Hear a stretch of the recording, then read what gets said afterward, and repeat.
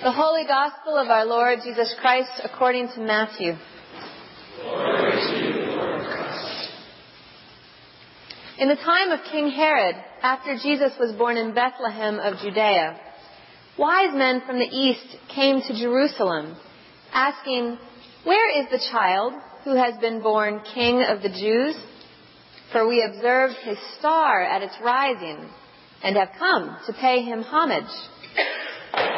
When King Herod heard this, he was frightened, and all Jerusalem with him. And calling together all the chief priests and scribes of the people, he inquired of them where the Messiah was to be born. They told him, "In Bethlehem of Judea, for so it has been written by the prophets, 'And you, Bethlehem, in the land of Judah, are by no means least among the rulers of Judah. For from you shall come a ruler who is to shepherd my people Israel.'"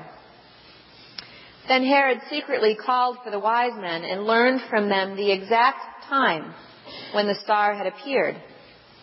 Then he sent them to Bethlehem, saying, "Go and search diligently for the child, and when you have found him, bring me word, so that I may also go and pay him homage."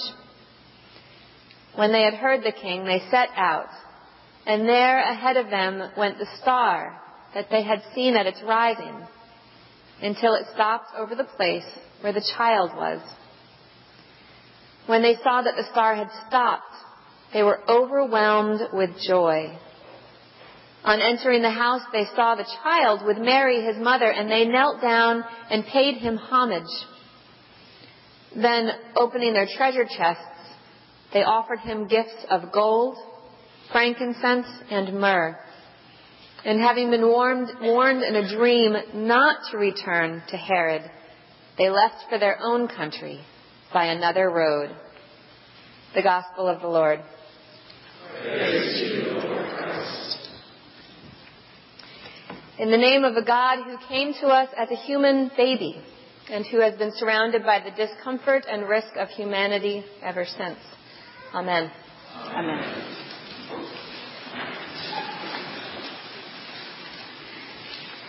I have a confession. I used to be Catholic, which is not my confession.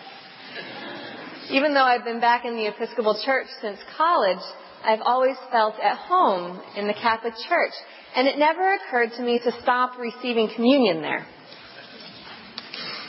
To this day, my hometown Catholic priests in Rhode Island, who know that I am no longer Roman Catholic, welcome me to the table.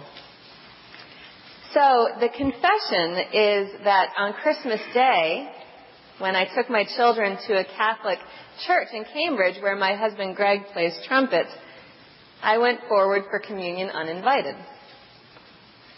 My 4-year-old, Elsie, is used to receiving too, but I didn't want to put the Catholic lay Eucharistic ministers in an awkward place. Elsie may be tall for her age, but she doesn't quite look like she could be old enough to have had a First Communion.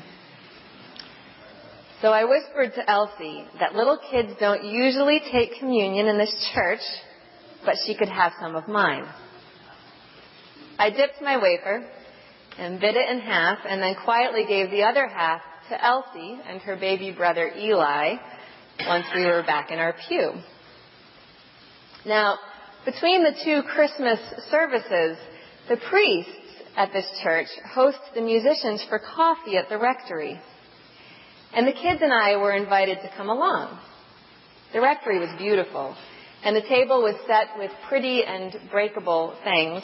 So I figured I would not stay long with my 1- and 4-year-old, lest they decide to undecorate the Christmas tree or start throwing china across the room.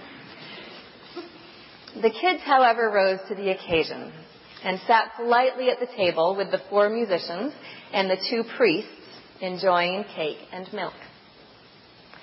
The conversation paused, and Elsie decided to contribute her thoughts to the group. And all the adults listened intently. "They don't let kids take communion at this church," she said matter-of-factly. "So Mommy dipped her bread and broke it up for me and Eli to eat."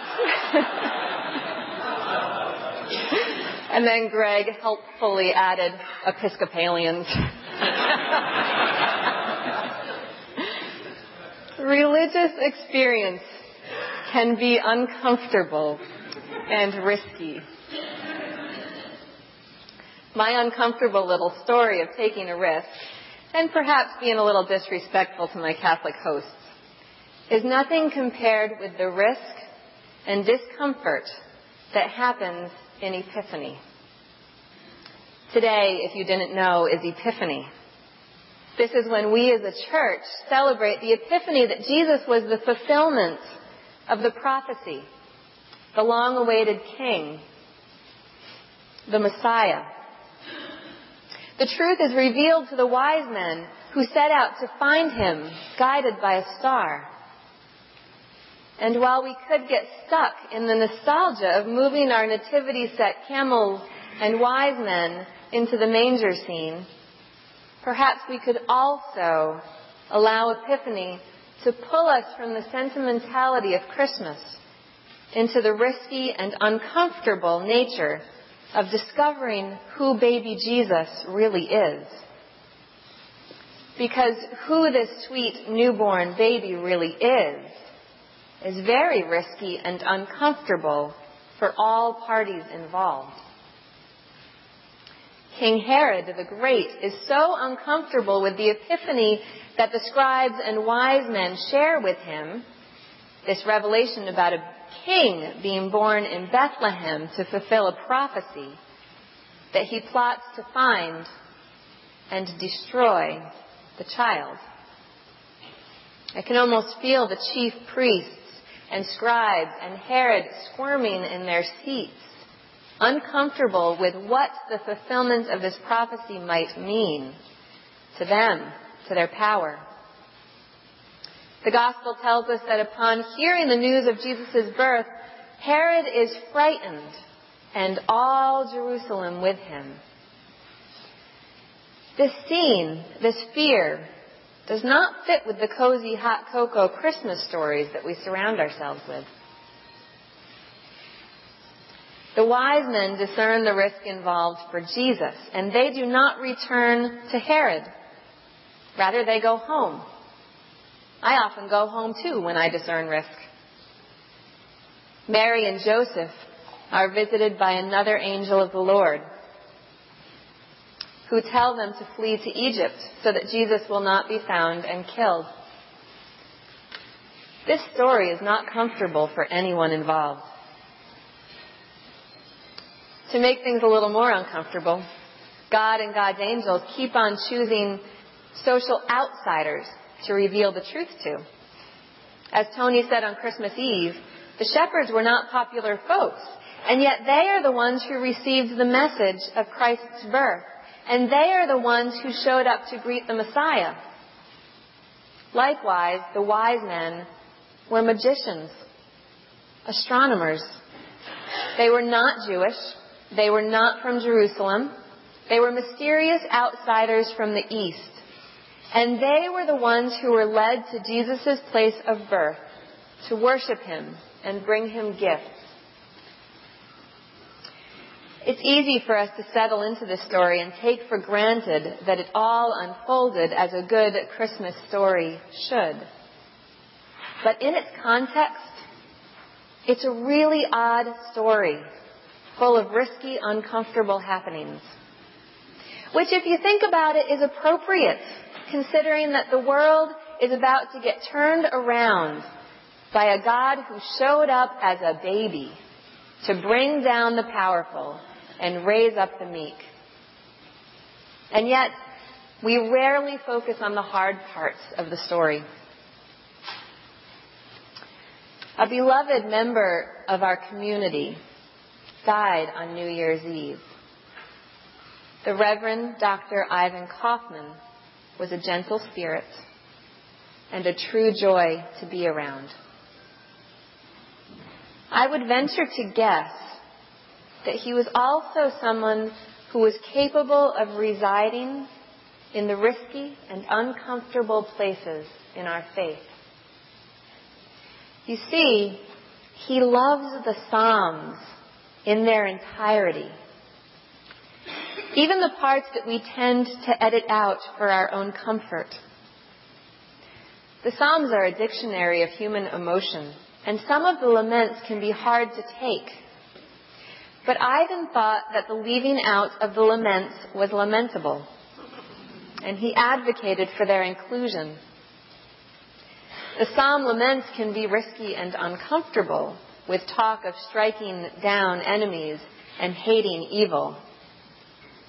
For obvious reasons, we shy away from this language. But upon reflection, it seems to me that it was with great wisdom that they were written, and with great wisdom that Ivan prayed them. For these laments encompass our whole human experience, even the parts that we are ashamed of. I count myself a pacifist, and yet I know that if someone were to hurt my children, I would say and maybe do things that were at least as hateful and angry as those words in the Psalms that we edit out. And the parts that we avoid in the laments, the part of us that avoids them, is also the part of us perhaps that avoids the danger in the Epiphany story. The massacre of children that happened in Herod's search for Jesus. The mysterious outside nature of the wise men who are only mentioned in Matthew's Gospel. The discomfort and fear that Mary and Joseph underwent as they became parents to a very scary little prophecy. This is bigger than the socially awkward moment that I began with, of course, of being caught breaking the Eucharistic rules of a church that employs my husband to offer his music at holidays. But it is not entirely disconnected from the reason that I broke the rule in the first place. I can't keep myself from the table when Eucharist is being offered. And I can't ask my kids to forego Eucharist either. Yet, there is very little risk in my filling my hunger for Jesus in this way.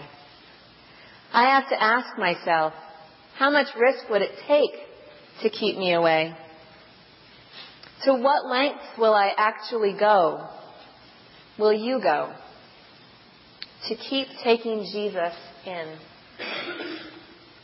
When the stories get difficult, when the Psalms cut too close to our dark side, when the unfolding of the Messiah story gets too weird, when life gets risky and uncomfortable, do we disengage or do we stay with Christ?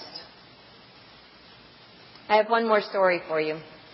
Greg and I have a friend named Tom who was walking in Boston late one night and saw a very dirty man trying to get up off the sidewalk.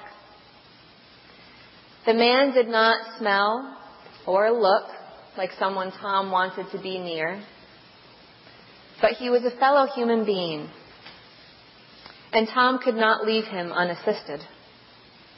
So he helped him up. Later, Tom said that in the moment he knew that if the possibility of helping the man occurred to him and he didn't do it, he would have betrayed his own humanity. Our humanity is uncomfortable and risky. And the God that came to be one of us is all the more so.